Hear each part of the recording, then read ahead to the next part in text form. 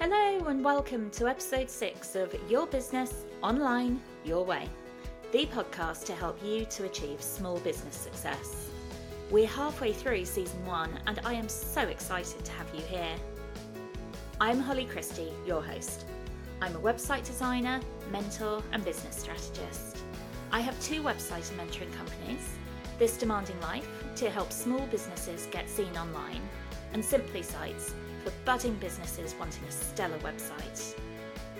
This week, we're looking at how to get clients in those early days of setting up your new business, the different options available, and the order I'd recommend you complete them in. Ready to dive in? Let's get started.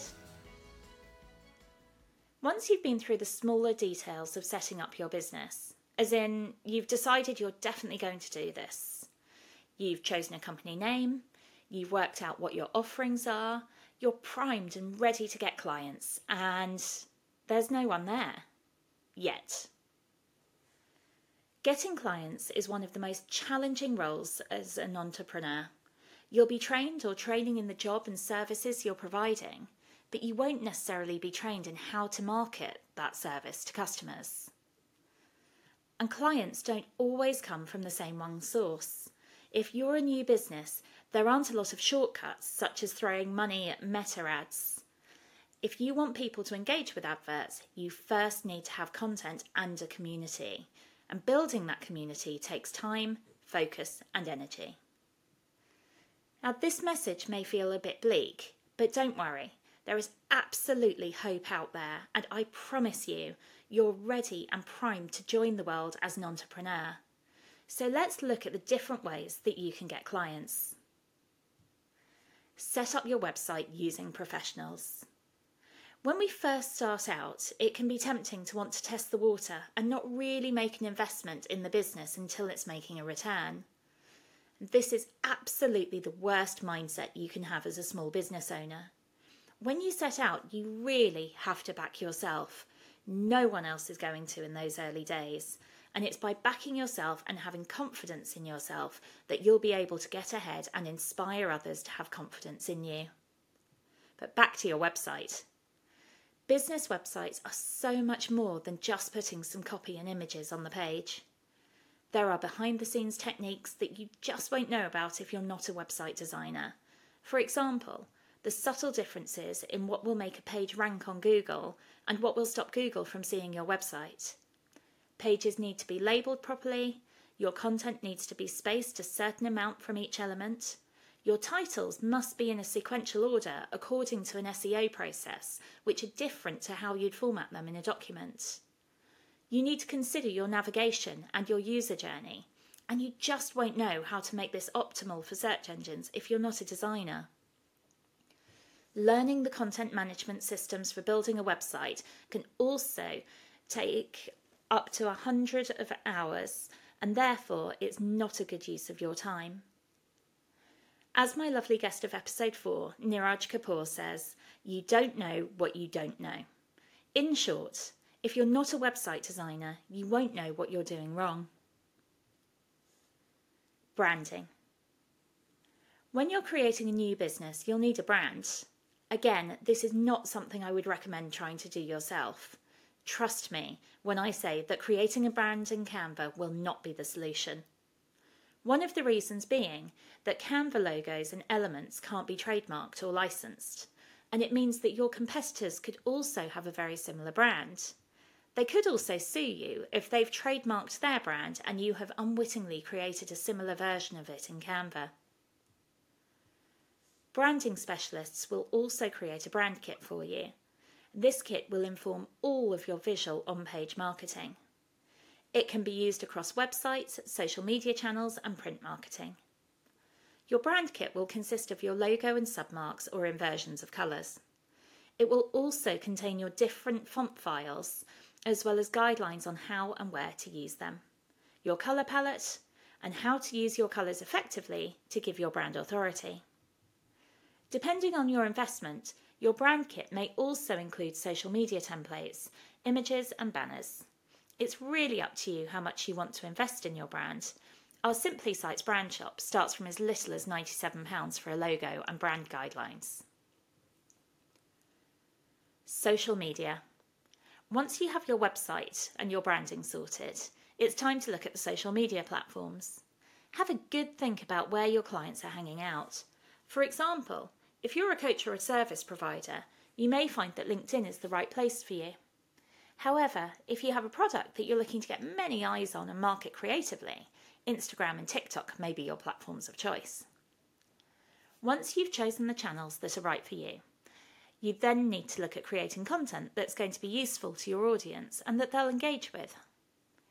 It can be tempting to post any old thing to get a lot of likes and hits, but likes and hits don't pay the bills, so you'll need to craft your content to your business.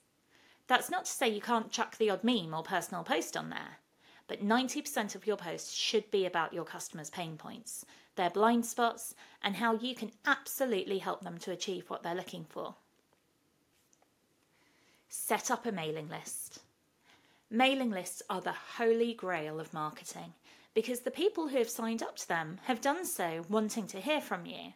They're literally asking for you to send them more information.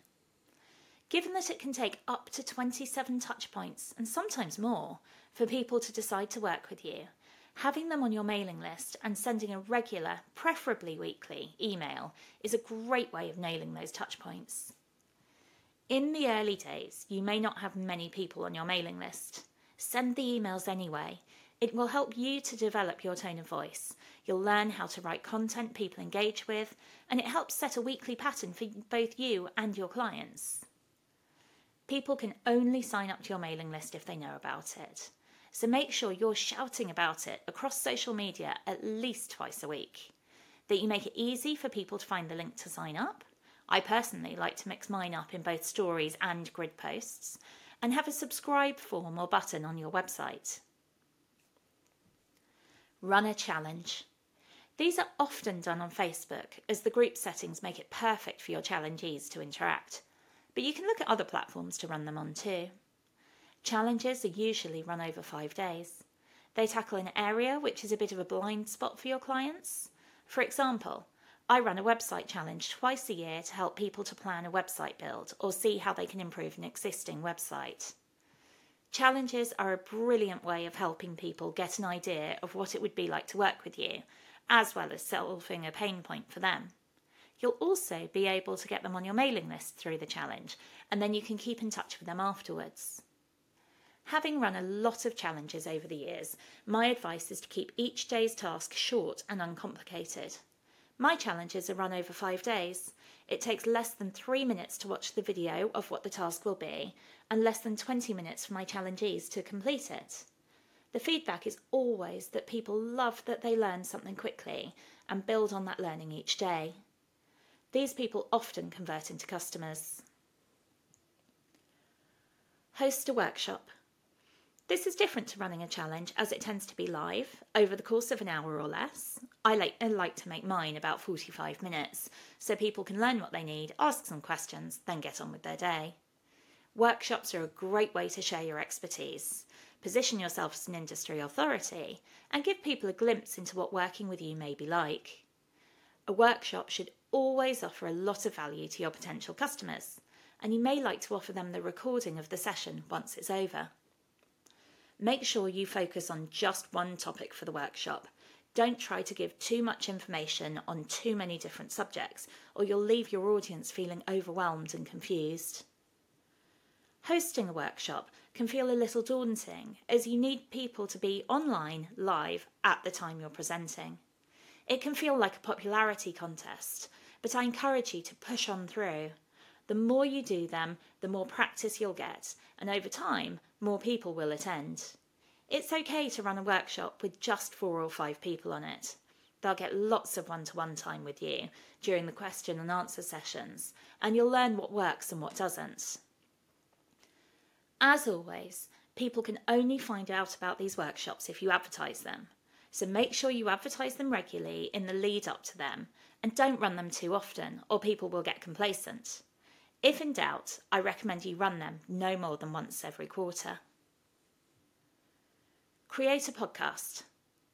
Podcasts are becoming more and more popular these days. You're listening to one right now. They are a brilliant way of getting your content across to your ideal clients. They can take quite a lot of work to set up, but once you're there, it's relatively easy to record your content and publish it to those who would like to listen. A podcast is a great way of showing people that you are an authority in your industry. It's brilliant for breaking down industry terms and letting people experience what it could be like to engage your services in their business. Network. Whether you like networking in person or are more of an online guru, networking will be one of the main things that gets you ahead. If you're not already on LinkedIn, join it and start connecting with people. Also, check out local in-person networking groups. You can also network on less formal entrepreneur and small business groups on Facebook and Instagram. So let's wrap up. Getting clients when you're a new business can be hard, but with a little support it can become a really enjoyable part of your business. I love communicating with people on LinkedIn, Facebook and Instagram, and it always makes me happy when someone hits my book a call button. Whether we end up working together or not, it's great to meet new people and get to know their businesses. The different ways of getting clients can feel exhaustive in the early days, so think about building up step by step. Start with your brand and website, then networking and social media. Once you have an audience, you can look at workshops and challenges. Here's a reminder of all the different ways we can look at getting clients. We covered having your website built by a professional, creating a strong brand aligned with you and your ideal client, using social media platforms, setting up a mailing list, running a challenge, hosting a workshop, creating a podcast, and good old-fashioned networking. If you're just starting out with your network, feel free to add me in.